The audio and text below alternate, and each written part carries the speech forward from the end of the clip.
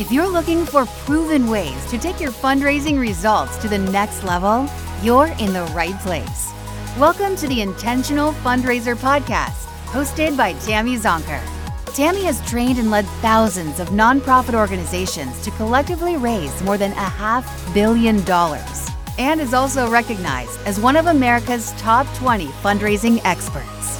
This is the podcast where Tammy equips and empowers amazing fundraising pros like you to transform your fundraising so you can transform the world. And now, let's hear from Tammy. Today, I am beyond excited to be talking with Chris Anderson. Chris is the curator of TED, a nonprofit media organization that leverages the power of ideas to make a better future. Born in 1957, Chris spent most of his early life in Pakistan, India, Afghanistan, and in 1985, he launched Future Publishing, which ultimately expanded to more than 130 magazines and 1,500 employees. In 2001, Chris took over the leadership of the TED Conference. Under his stewardship, over 3,600 talks and animated lessons have been released free on the TED website, with more than 100,000 on YouTube. He's the founding partner of Countdown, a global initiative to champion and accelerate solutions to the climate crisis, turning ideas into action. He's the author of the New York Times bestseller, TED Talks, and has overseen the introduction of TEDx, TED Ed, TED Fellows, and the Audacious Project, a new form of collaborative philanthropy. And just a few weeks ago, Chris released his latest book, Infectious Generosity, the ultimate idea worth spreading. I read it on a recent flight to Portland. It was about a 4.5-hour flight. And as soon as I closed the cover, I immediately knew that I had to have you on the show, Chris. Excellent. It truly is an inspiring and thought-provoking book, and I just thank you for writing such a beautiful book and call to action. Welcome to the show. That's very nice to be here. Nice to meet you, Tammy. Nice to meet you too. Let's just jump right into it. Infectious generosity is both a call to action and a playbook for how to take generosity viral. Chris, tell us about your inspiration for writing the book. I think panic mostly. I can't stand how mean the world has become. I really can't. I'm a tech optimist. I mean, that's what's in my bones, and spent most of the 90s and the aughts thinking what an incredible invention this is. And at last we have a tool that can bring the world together. And it's done some amazing things. But the last decade has been one of crushing dismay and disappointment, honestly. And I'm alarmed that the world seems to be getting ever more divided. I think the internet's played an important role. It's obviously not, it's more complex than that. But I think the internet, especially social media, have played a key role. And I'm not okay with that. I don't think any of us should be. Like, it feels like everything else we care about, and I know everyone listening on this call cares about many things, whether it's trying to solve inequality or climate or injustices of all kinds, whatever. We can't do the big things when we're so divided. And so I have been persuaded that there might be a pathway back by harnessing the power of that most ancient human instinct, just reshaping it a little bit for the connected age that we're in, and seeing if we can't find a way to make kindness go viral in the way that nastiness and toxicity has been going viral. Let's take this on. This is a fight we kind of have to fight. And amazingly, and I think everyone's first reaction to this is skepticism, but amazingly, I do think there are people out there who figured out how to do this. And there's a playbook that we can all learn from. So that was the inspiration. I can speak for myself, and I suspect so many of our listeners that we are with you, that this divisiveness, that this anger, and really just a lot of hate is not okay. Just know you've got a lot of supporters in that and in this call to action. In the book, you ask the question, what would it take to make generosity infectious? Like, what would it take for it to go viral? Kindness. So what conclusions did you come to? So I basically looked at what is happening out there and what worked and tried to extract from it I mean, the biggest thing to say is that anything that evokes strong human emotion will go viral.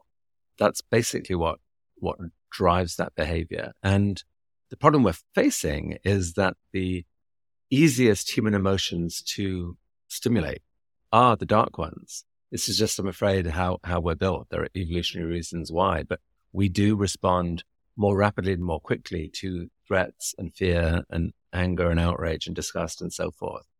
But in so many areas of life, we figured out how to tweak those instincts, how to use our reflective selves to do better than just what our natural, sort of instincts would do.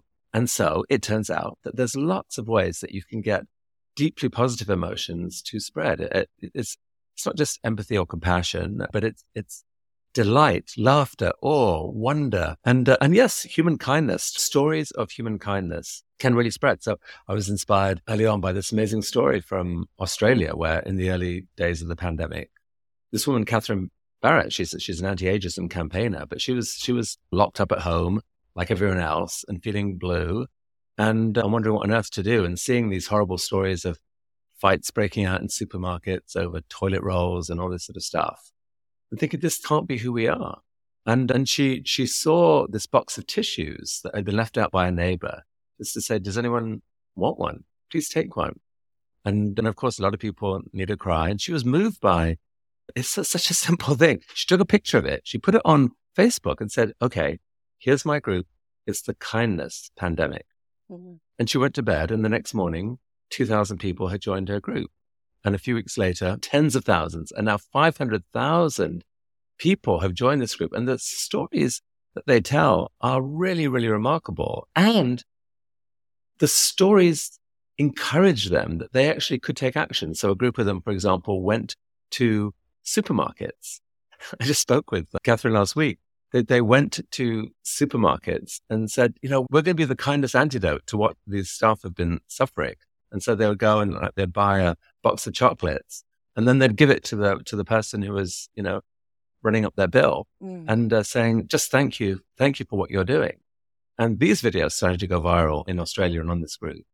And that just showed so powerfully that, yes, you can have a pandemic of kindness. And in fact, acts of kindness and goodness are happening all over the world every day in huge numbers. We just don't tell those stories the way we could. So what if we told those stories? And, I think that would change how we think of each other. And I think the important thing to say, Tammy, is that this isn't just like putting a sort of a comforting Band-Aid on reality. It's actually ripping off the misleading Band-Aid that is being out there. It is not that the news that we are getting of each other is not reflective of the actual truth of humanity. We're giving up way too much ground to the bad stuff simply because of this human cognitive bug that we have. The actual objective truth is that there is far more going on the other side of the equation. And if we just pay a little more attention and share it, I think everything changes. We are the stories we tell. You can't achieve something great with other people if you think that we're all basically cynical, nasty, and unpleasant. You have to have some sort of belief that humans are capable of doing good things to each other. And the objective truth is that we are. That's so powerful. And I immediately think of the Diary of Anne Frank, and when she said that she has to believe that people are basically good in the face of her experience and hiding for more than 2 years from the Nazis. I mean, it's incredible. And yet it resonates with me that the ugliness, the anger, the fear, the whatever we feel, how there's so little filter on that. So we put it out into the world. And when it comes to simple acts of kindness, maybe there's a humility that keeps us from sharing those things. What are your thoughts on that? I think that's right. And I think the traditional way that we've been taught about generosity is that, you must stay modest about it. You should never boast about your generosity, or you're actually undermining it. It's no longer generosity. You're just boosting your reputation. So this is a really key question. What I argue in the book, and it's an argument that may annoy some people on first hearing it. What I argue in the book is that we actually have to let go of this because the world is connected now. So what's different is that 50 years ago, if you were to boast about your generosity, 100 people might hear about that eventually, if you were lucky. But now, stories of generosity can spread to thousands of people, maybe millions. And already, bad stories are spreading to those people. So I feel like we're in an existential battle to try and show the different side of humanity. And so my question is there a fun way and a compelling way and a modest way and to share your own stories? Because you know your stories better than anyone else. I mean, look, if you see someone else being generous or kind, share that story by all means. That's wonderful. We should all be amplifying what other people are doing. But I actually think there are ways to share our own stories that can inspire people. And the best way to make it non-boastful is just to acknowledge, how blessed and lucky and all of us are. The book contains, I talk about my experience at TED and giving away TED Talks to the world and so forth. And possibly that will come over to some as boastful, but it's intended as, I was just so lucky. I was in the right place. I had this amazing team around me and, I had amazing parents, roll the clock back however much you like. We are all basically every good thing we do, every bad thing we do, there's a reason behind it. And in a way, it all comes down to a form of serendipity. But when things work, we should just find a way of celebrating it together because this is how people are encouraged and inspired and learn and want to do things themselves. And so, that's basically my invitation in the book is be ready to figure out braver, bolder, more authentic ways of being generous that can evoke emotion, be crazily creative if you can. All these things give tales of generosity a better chance to spread and work their magic, work their impact, send ripples across the universe. And if instead of criticizing each other and sniping at each other for perceived imperfections in how we do our generosity, are they just doing that for the reputation? How did they make that money with absolute purity? There's so many ways that we snark at acts of kindness. If we flip that and instead started looking for the goodness in people, looking for good intention, and celebrated that, and celebrated the fact that in the modern era, every act of generosity, because it has such ripple effects and consequences, there are bound to be mixed motivations. That's good. Generosity is smart. It's in your own long-term interest. So instead of that being a problem, we should celebrate it. And that is absolutely key to turning the tide here. I love that. You're acknowledging that we're kind of hardwired for a negative bias. Correct. And we can reframe it. We can reframe generosity, not as look at me, aren't I so amazing? And reframe it like, as you said, like, I'm so blessed. I had this opportunity. I feel so good. My mother would be proud. Like, just reframe it. And if that means redirecting the light on influences in your life, or just as you said about your experience as the head of TED, like, I was in the right place at the right time and here was this opportunity and I went for it. As fundraising professionals, which, as you know, is the great majority of our listeners, we are so, like, as a profession, we shine the light on everyone else. We kind of stay back. We kind of stay in the background, acknowledging our supporters, our amazing volunteers, our courageous program participants who take their lives on. And rarely do we allow ourselves to be in that spotlight.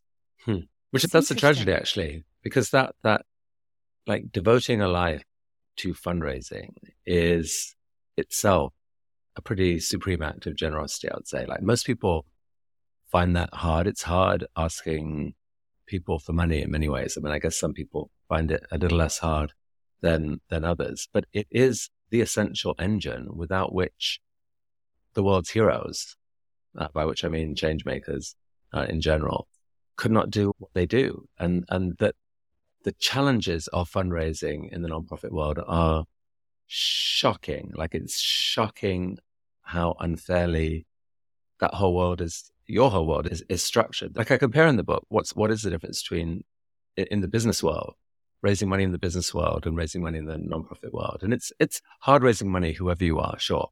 But in the business world, there are all these things have been worked out, like the whole venture capital world. Venture capital is pooled money from hundreds and hundreds of investors. So the venture capitalists can sit there and represent so many people's money. There's really little equivalent of that in the nonprofit world. You have to go to all those individual investors, as it were, separately. Well, that's exhausting. There's no IPO, like in the for-profit world. Companies, when they get to a certain stage, can do an IPO, and they've raised possibly all the money they'll ever need to raise. From then on, they just build what they want to build. How amazing is that? There's equivalent of that. And so it's no surprise that the stats I've heard is that often it can be 10 meetings for every check that's written. And many of those meetings, often they're with the same, person, and then restrictions get put on the money. And it is exhausting. I've seen people who are the most talented and amazing and big-hearted people in the world who should be given a chance to actually do the work that they're on the planet to do, having to spend 50% or more of their time raising money. It's wrong. It's just really, really, really wrong that we're structured this way. And so, but anyone who has devoted time and effort to trying to advocate for these people, raise money, make possible the work that we all care so much about, heroic. It's heroic and it's generous. And it deserves, in a fairer world, that work deserves to have even greater ripple effects than it already has. And I actually believe it can. Thank you. Thank you. I think that kind of acknowledgement and encouragement goes a very, very long way. So truly, thank you. Now, Chris, in the book, you share a sequence of events at TED that convinced you that the rules around generosity in this connected age have changed forever. Share what happened and the insights that you gained. So TED is owned by a nonprofit. I took it over in 2001. I'd been a successful entrepreneur for a while and set up a foundation when times were good. And then the dot-com bust kind of blew up my company and it was so painful. But I had a chance to buy TED and I bought it using the foundation that I'd set up. And so we always wondered because, in some ways, honestly, like the honest story is that from a psychological point of view, I was wounded and I wanted to rest and lick my wounds and hang out with really interesting people instead of trying to build a big organization. It just seemed like a lot more fun, but it's a nonprofit that owns it. You have an obligation to try and share the magic of TED with the world. So what to do? TED was a conference back then, an annual conference, technology, entertainment, design. But it was inspiring and the talks deserved a wider audience. We couldn't figure out how to do it. So when online video came along in basically 2006, we suddenly thought we could now actually share this stuff online for free. Bother. That could risk, that puts us in a bit of a dilemma because that could risk the future of the conference where why would people come when they can stuff free online? But, hearing my parents' voice in my head, being surrounded by a brave team and being owned by a nonprofit, whatever, it felt like the right thing to do was to give the stuff away. So we did. And to our amazement and delight, these talks went viral and the impact of the conference was actually quite the reverse. It really boosted demand for it because suddenly a lot of people around the world knew about it. And so we thought, wait a second, we've heard TED Talks about this, that in this age, information wants to be free, that there's new forms of collaboration possible online.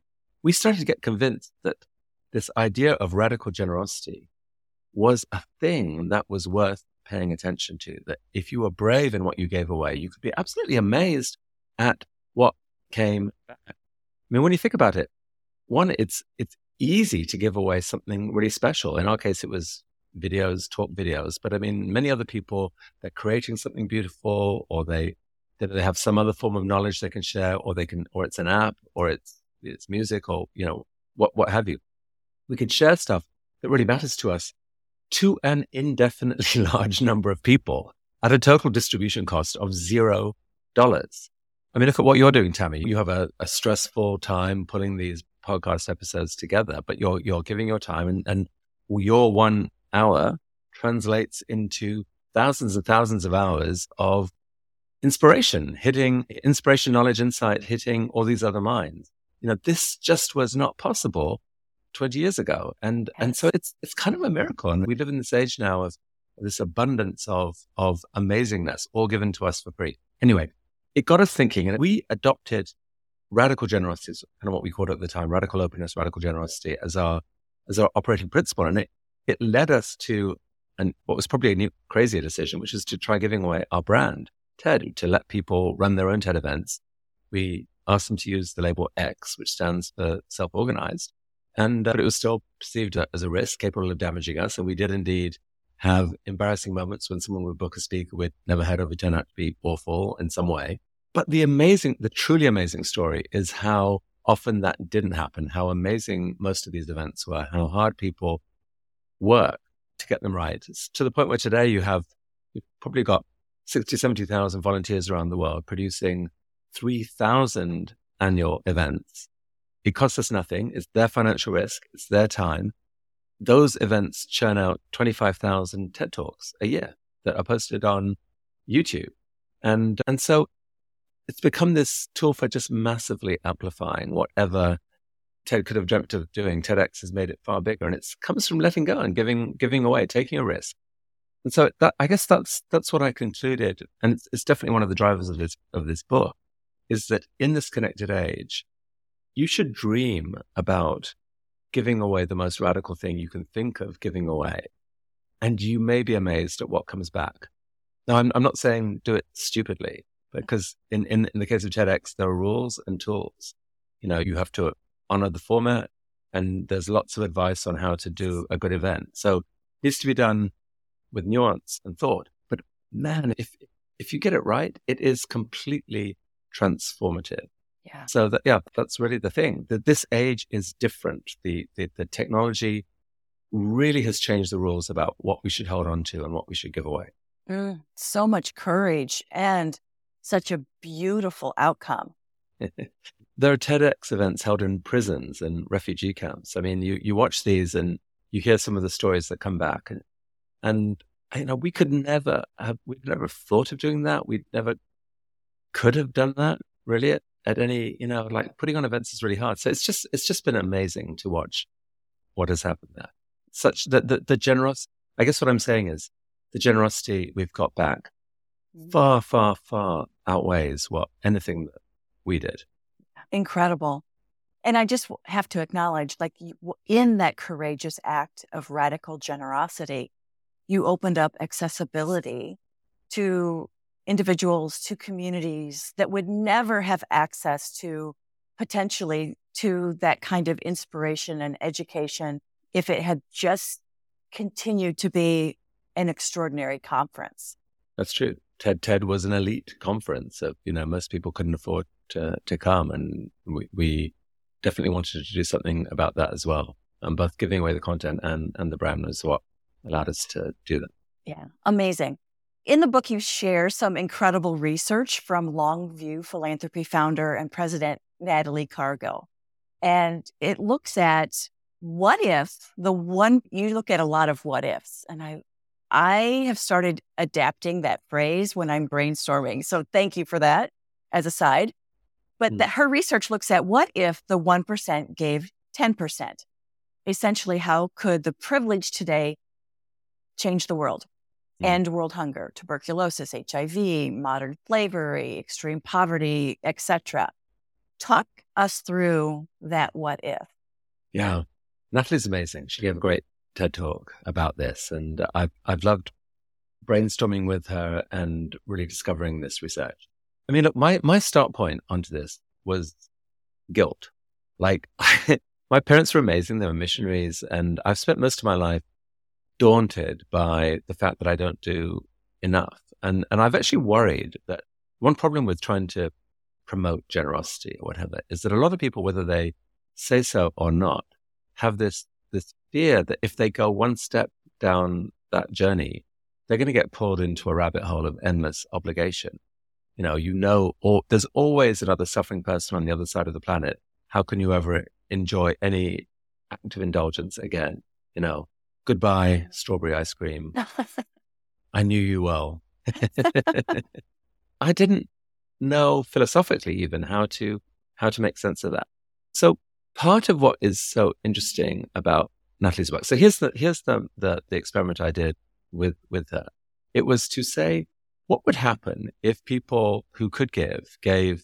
I actually tweaked it a bit because 10% of income is a bold and challenging pledge for many people. For the very rich, it actually isn't that big a pledge, a bigger issue, because they get their spending money out of their net worth rather than income. Like they may borrow against their net worth, or that, and so there is a different religious tradition in Islam called zakat, which is to give away 2.5% of your net worth, as it were, of your wealth every year. And that is a much more challenging effort for the very rich. I've seen stats recently that the most billionaires, for example, give away less than 0.5% of their net worth annually, which means that their net worth is going to go up forever. So anyway, if a third of the top 1% of the world, those willing to do it, committed to the hire of 10% of their income or 2.5% of their net worth annually, in round numbers, that raises about $3.5 trillion, trillion with a TR, dollars of philanthropy annually. And what Natalie's work suggested is that amount of money could fix basically every human challenge we face that philanthropy could reasonably fix. So think about that. She gives this inspiring sort of, if you like, it's a starting point of, here are credible ideas, for example, for how philanthropy might solve all of the following problems, from climate to inequality to injustice, so forth. And it's an amazing list. But so when you think about that, one, I find it incredibly exciting. We actually could do this. This amount of money is affordable. Someone who's in the top 1%, although, by the way, the top 1% globally means approximately everyone who's making 60 or 70K or more here in the West. So it's like people don't understand how low the 99% are. So lots of people who are on 60, 70K can't afford to give away 10% and they've got other issues. But most of the money is going to come from people who are wealthier than that. And it's enough to do something actually amazing. Like there is enough abundance in the world for humanity to really ramp up its philanthropy and tackle all the problems that can be tackled. And that is going to be such a more exciting and beautiful world. I think it's a world where instead of being cynical about philanthropy, we're excited by it because we see it achieving amazing things. And the other thing that for me, and for possibly it's only me, but I think actually there's many others who may feel this way, it allows a delicious exhaling of breath. Because if you do that, I think you've done your bit financially. If you sign up for that, you can do that and still have a joyful life. Most people who are in that top 1% will be able to do that and still buy a latte and still go on vacation. And, so to me, it's a really exciting picture that if we made it a social norm, and I mean, I think of your audience here and who you're going out to, imagine if the people you're reaching out to had it in their heads that at some point they could and should aspire to giving away 10% of their income or giving away 2.5% of their net worth. That would actually unlock a huge amount of money. It would make your work so much more doable. I think it would do two other things that I think are really important. It would nudge people to being more strategic about how they give. So much of our philanthropy is done in the moment of okay, you persuaded me, I guess I should do that. Boom, write the check. Don't have to think about that now for a bit. What we want, I think, is for people to be thoughtful about how they spend the money. As you know more than anyone, the difference between a good and bad use of philanthropy can be orders of magnitude. Some orgs are just much, much better at making system change or at delivering services effectively. And so we should be paying attention to this and giving it the same kind of strategic thought we give other things, as opposed to just being moved by a picture of a crying child. And so I think once someone's committed to that as this is what I'm going to do every year, we're going to give away this amount of money, you then have to bring your family together and say, well, what do we care about? What are we going to do? Which organizations will we invest a bit of time in to understand them? And the other thing that they will get out of it, by the way, is joy. Like when you actually do this the right way, it becomes joyful. You discover, I like this version of myself. Yes.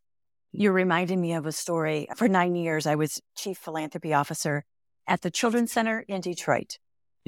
So serving about 7,500 children a year who had mental and behavioral health issues that were just compounded by the fact that they lived in poverty, right? But these beautiful, brilliant children who, were challenged by these issues, but not insurmountable. So I had a particular donor family. They were not uber wealthy. They were probably middle class, maybe upper middle class. And, they were giving, I want to say they were giving about $2,500, maybe $3,000 a year.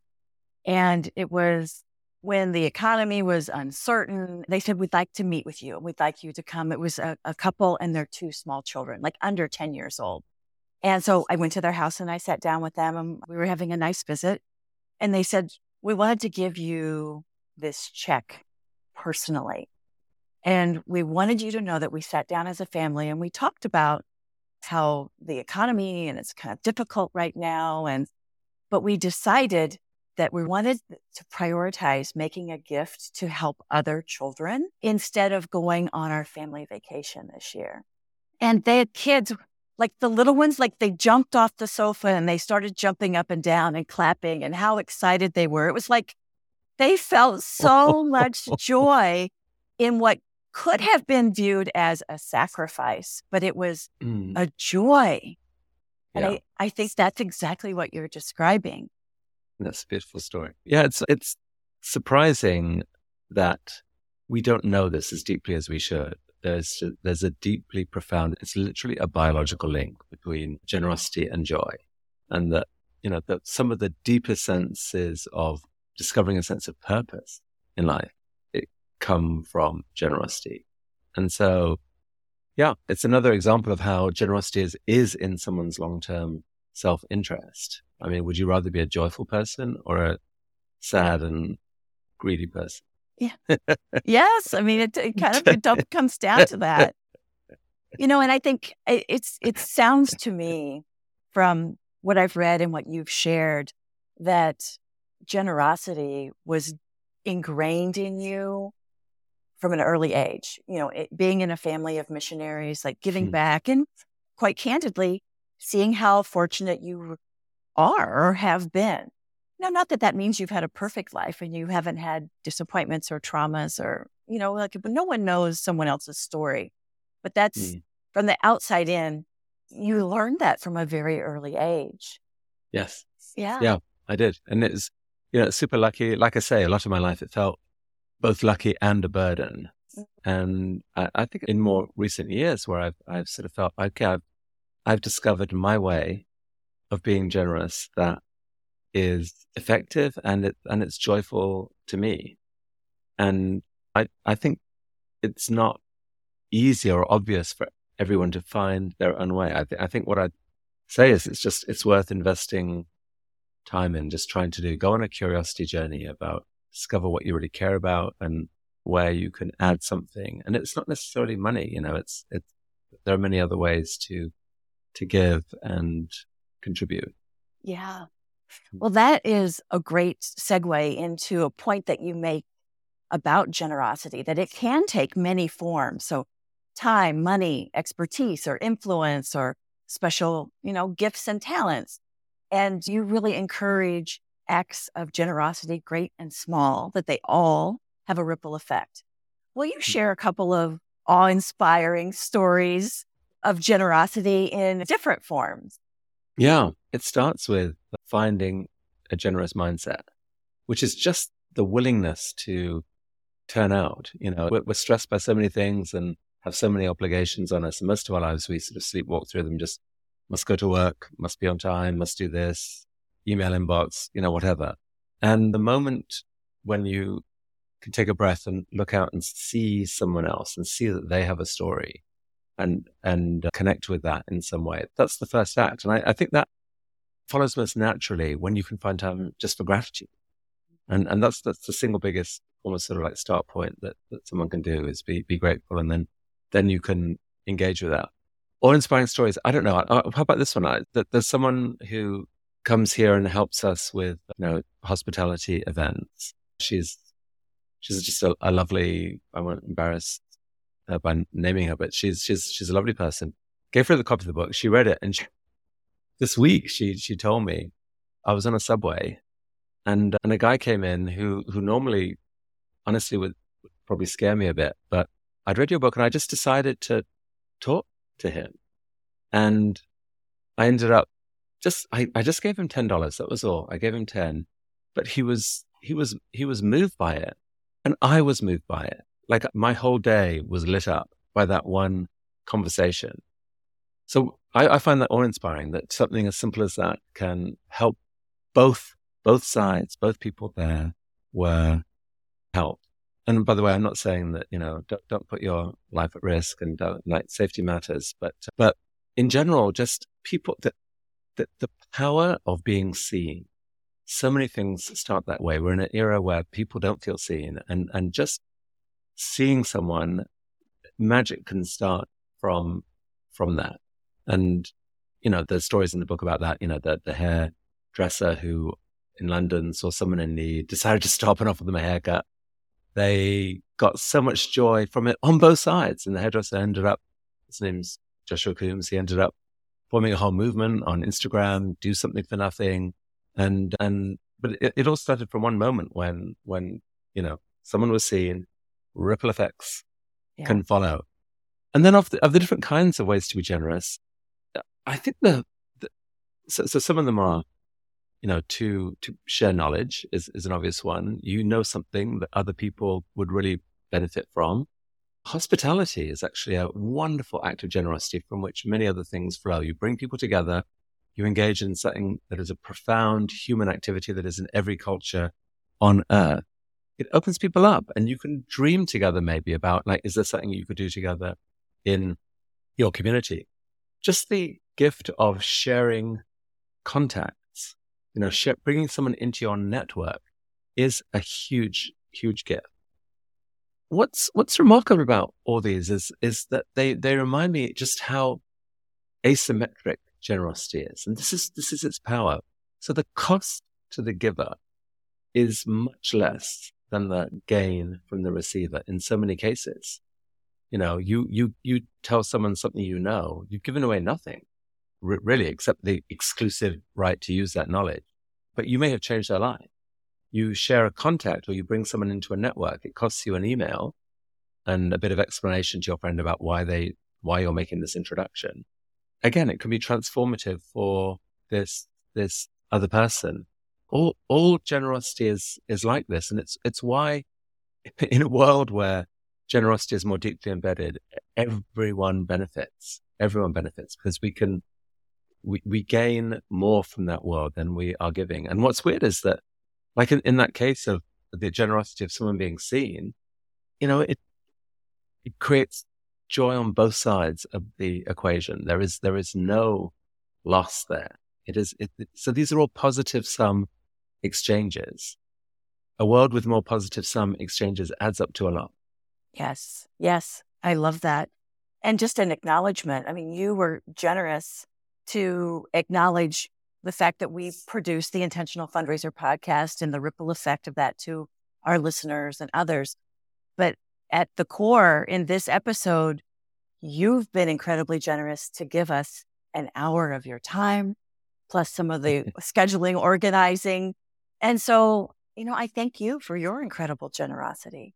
And every minute of that hour has been lovely so far, joyful. And so I'm, this is the thing. If we can lay aside our cynicism for a bit, it really is possible to imagine a world in which humans make each other's lives better. And in so doing, make their own life better. It's literally possible to imagine that. And that's the world I want. That's the world we should all want. And with enough people coming on board, I don't know. Maybe I've been drinking the Kool-Aid too long or whatever, but I've been persuaded that there is a pathway here. Not an easy one because the hatred is real, the toxicity is real, the division is real. But there's lots of signs to me of the pendulum swinging a bit, that people are sick of this. They want to find a better way. And especially if you look at what's happening in the next generation. I mean, let's face it, there's very annoying things about the next generation, no doubt.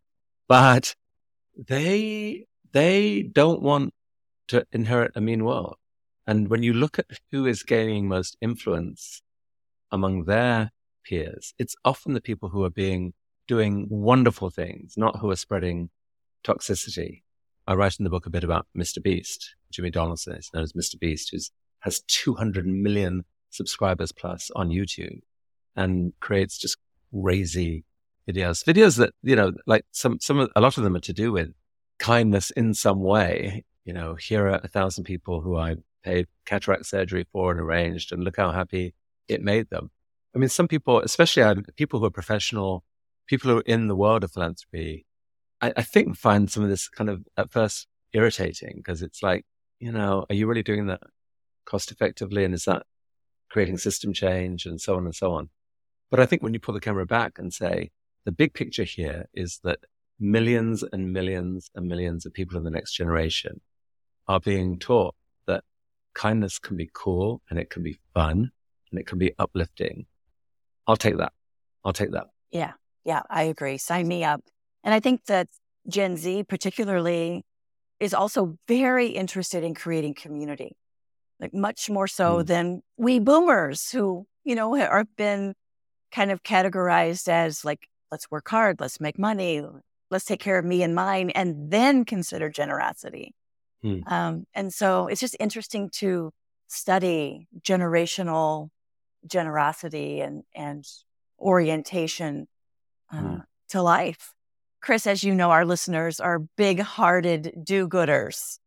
They're fundraisers, they're nonprofit leaders, and they work really, really hard. And you've acknowledged that 40, 50 hours a week focused on generosity with donors, with volunteers, community partners, program participants.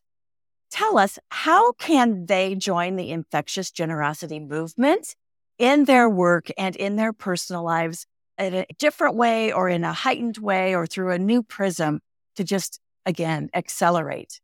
I mean, some obvious things are just to take the time for self-care and so forth. It's a world where you get told no so often that it can be crushing, and it can make you actually, I think, really angry at people. Like, how dare they? And there are probably days where you feel, I hate that I have to spend time kissing up to people who I have reason to really not like because of how hard they're making this for me. So, I mean, I think all of that is worth acknowledging. It's really, really hard work.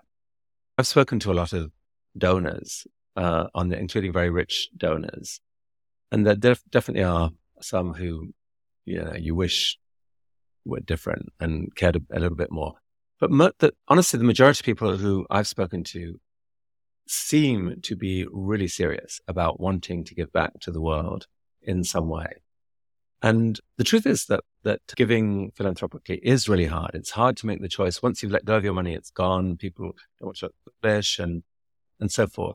So I'll say two things here. One is just a small thing, which is that a question that I think traps people is this question: I'm just not sure this is the best use of my philanthropy. There will never be a positive answer to that question because you can't ever imagine every possible scenario in the world. Like, have you literally examined every other possible use of your philanthropy? No, you've not, and you never can. It's a toxic, deadly question, and it leads to the can being kicked down the road. So we've got to try and gently nudge people away from that question and say, actually, the question is this a great use of my philanthropy? That's enough. Like, is it better to have my money snoozing away in my bank account or actually out there in the world, making the world better in some way, in some plausible way? So that's one shift that I think is helpful. But the bigger thing I'd say is this. I was was so inspired by the words of Richard Rockefeller about, 12 or 13 years ago now. We were on a boat trip together trying to raise money for a bunch of marine-focused nonprofits on board, and we had a few donors on board, and people were sort of coming up with their best idea and then trying to find the right donors and so forth. And it was a wild process and quite stressful for people. And Richard stood up on, I think, the second or third evening and said, I just want to share an observation. He said, all of us who raise money, we find it hard going, and our instant instinct is to therefore reduce what we ask for because we think we'll have a better chance. Maybe we can just cut it to the level where a single donor could help us. He said, my deep advice to people is this, is that the best donors out there do not believe in small plans. It says, don't ask for less, ask for more, be audacious. And I thought that was stunning advice, and his words have never left me. And they actually seeded something called the Audacious Project a few years later. We lost Richard a few years ago in a plane crash, and I never had the chance to tell him that literally there is a causal chain between that little speech that he gave on that boat and the raising of now nearly $3 billion for 40 or 50 different nonprofits through the Audacious Project. Came from him. And it's a great example of infectious generosity. We're all connected. One piece of wisdom can have extraordinary ripple effects. And so that would be my, when it feels hard, the temptation is to cut back and ask for less and get what you can on whatever terms you can. And yes, of course, we'll add your name, dear donor, into our program and so forth. The other way to go is just to dream bigger, to find a way of saying, no, here's how this could be not great, but amazing. Dream with me. Encourage them to dream with you. How great could we make this? This doesn't apply to everyone, but certainly people who've made their money entrepreneurially and so forth, they're excited by big ideas, big dreams. And so that's what I would encourage. I love it. And I agree wholeheartedly.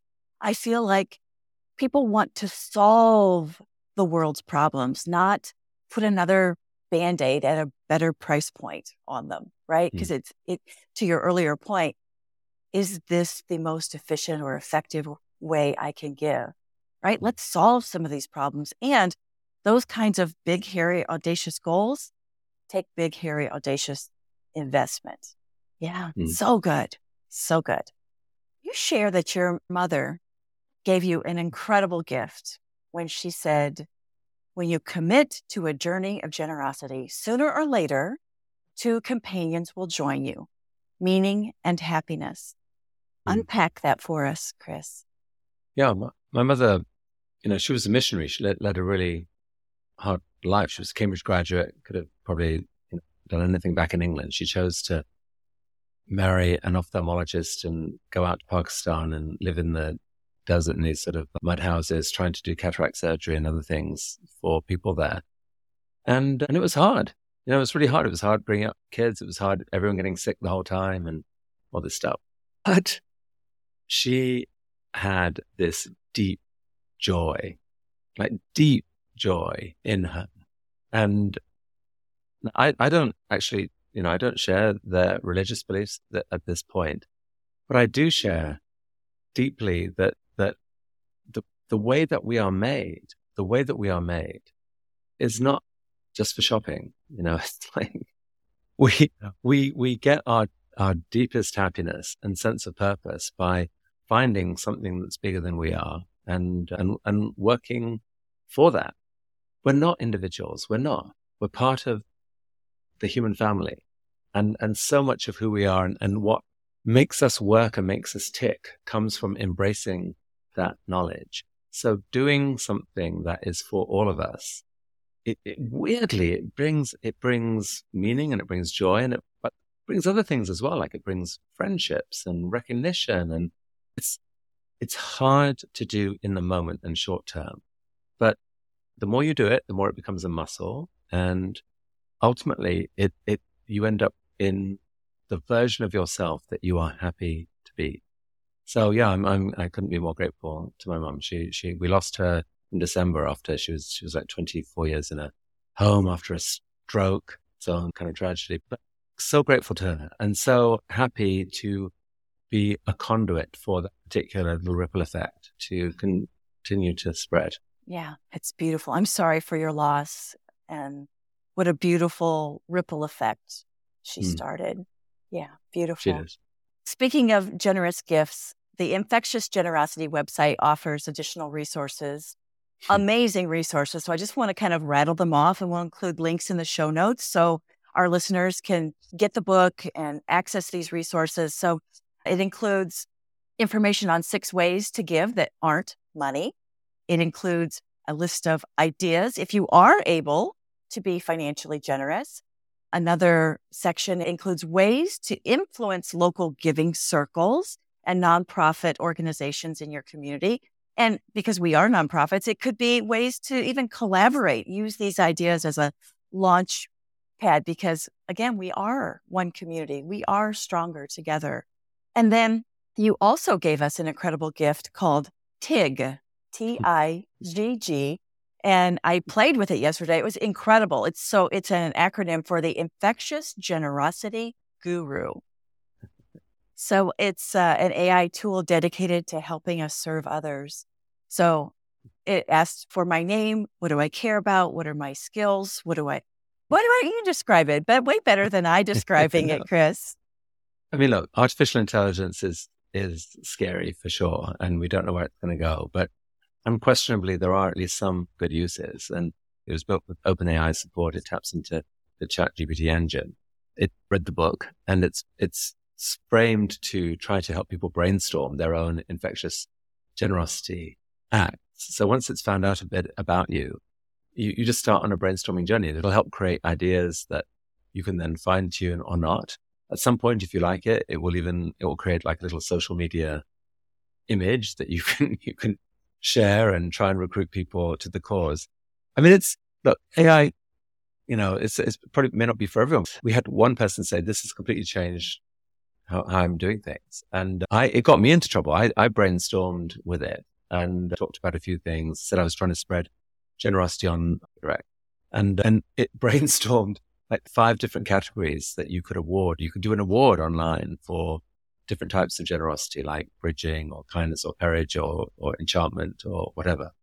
And so I ended up doing this, and it cost me because I ended up deciding I had to have a prize for these awards. So I ended up giving away a bunch of Apple Vision Pros.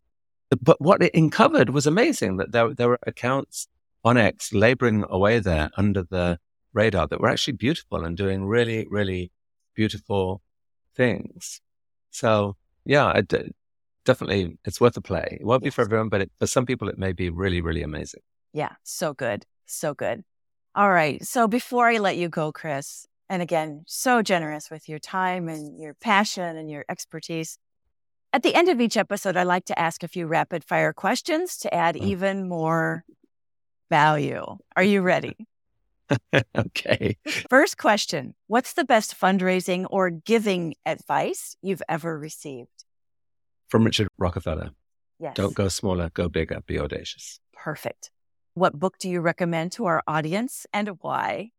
I'm going to have to go with my beautiful partner's book, Manifesto for a Moral Revolution. Jacqueline Novogratz runs Acumen. I think her work is incredible, and obviously I'm biased, but I'm also right. Jacqueline Novogratz, Manifesto for a Moral Revolution. Perfect. We'll include a link to that in the show notes for sure. What are the 3 most important traits a successful fundraiser or nonprofit leader must possess? A form of empathy, willingness to put yourself in the shoes of the donor, know where they're coming from and what excites them. Creativity, think outside the box. Most problems can be solved with imagination. And probably the most important is just determination. This work is so hard. You've got, stick at it. The first 4 things may not work. The 5th one, bingo. Yeah. What's your favorite fundraising or generosity application or tool? I've invested a few years in the Audacious Project. I think it's really exciting. We invite nonprofits around the world to come to us with their basically to answer this question, what could you do if money was no object? And so we're looking for the biggest dreams. And it's not a perfect thing, but we're learning each year, and it's attracting an ever bigger group of high net worth donors to come and support. There's a chapter in the book that talks a bit about the Audacious Project, but it also describes how anyone could apply this same fundraising technique locally. And if anyone tries this locally and gets it to work, I would so love to hear from you. I think there's something big here. Yeah, fantastic. What's your favorite conference and why? And you might be a little biased on this one. Yeah. I can't say TED. I'm going to say TED Next. It doesn't exist yet, but it's coming in October. It's a new, slightly younger, more open to more people form of TED that's going to be held in Atlanta in October this year. It's going to be amazing. Yeah. I actually just got the email about it yesterday and signed up to be, stay in the loop. Oh, excellent, Tammy. Yes, I'm planning to go. All right. Last question. Knowing what you know now about generosity, what advice would you give your younger self? I actually wrote a letter to myself that I published in the book, to my younger self. That younger self that was haunted by the guilt and dismay at the prospect of a life of endless obligation. The letter I wrote said, basically, dear younger self, it's going to be okay. It's true that you do have an obligation to be generous, to be kind, but it's not going to make your life miserable. It's going to make it so much richer. And the letter I would write. Beautiful, beautiful. Chris, it has been an honor and pure joy to talk with you. Thank you. Thank you, Tammy. I'm excited by this podcast, and I wish I could picture and see what your listeners are and what they're doing. But thank you for inviting me in. Our pleasure, for sure. If you want to learn more about Chris, TED, Infectious Generosity, the Audacious Project, or any of the other resources we've talked about today, check out the links in the show notes. Thanks for listening to this episode of the Intentional Fundraiser Podcast. Keep on transforming your fundraising so you can transform the world. Chris, you are an inspiration. Oh, thank you, Tammy. This was great. The Intentional Fundraiser Podcast is a Fundraising Transformed original.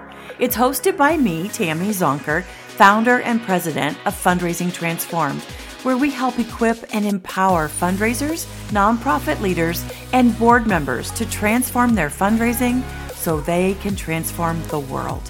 Visit fundraisingtransform.com/podcast to subscribe to this podcast and subscribe to my newsletter to get fundraising lessons, tools, and helpful resources delivered straight to your inbox each month. If you want my help with taking your fundraising to the next level, become a member of my Fundraising Transformers community as a growth member and join me live each month where I'll teach you the same strategies I use to lead, train, and coach thousands of nonprofits, social service organizations, healthcare foundations, private schools, colleges, and universities to collectively raise more than $500 million, including a single gift of $27.1 million. As a member, you can participate in my Ask Me Anything sessions every month and get answers to your burning questions. Chat with other growth members inside our private and safe online community about what you're working on, struggling with,